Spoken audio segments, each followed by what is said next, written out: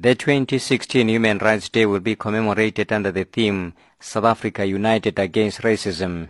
This is in response to an upsurge in racist incidents that manifested themselves on various platforms, especially on social media, and some politicians are now seeking specific law to criminalize acts of racism.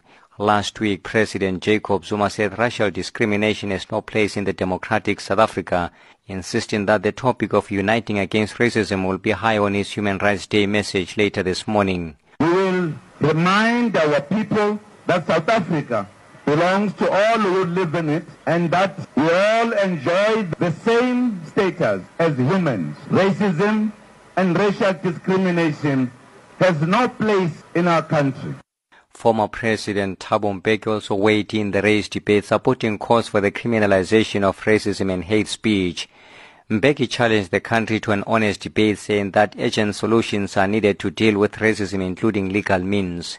That we should strengthen the legal capacity of the state to act against racism, including its punishment of unacceptable hate language, with the necessary respect for the constitutionally protected freedom of speech. We should ensure that our school curricula from the lowest grade and the curricula in higher education inculcate in the young the values of non-racism and non-sexism and the celebration of our common humanity. The 2016 Human Rights Day coincides with the 20th anniversary of the signing of the final draft of the Constitution in 1996 and the 60th anniversary of the 1956 Women's March to the Union Buildings. Former Constitutional Court Judge Albisek says South Africans need to use the Constitution to correct the wrongs within society. The Constitution gave us a country. It wasn't just a document. We got rid of the Bantustans, we got rid of apartheid, we achieved dignity for everybody, we achieved our rights. So in that sense, the Constitution humanized our people. It's an idea of a document that moves, as a country moves. And really what we need is, if there are problems in this country,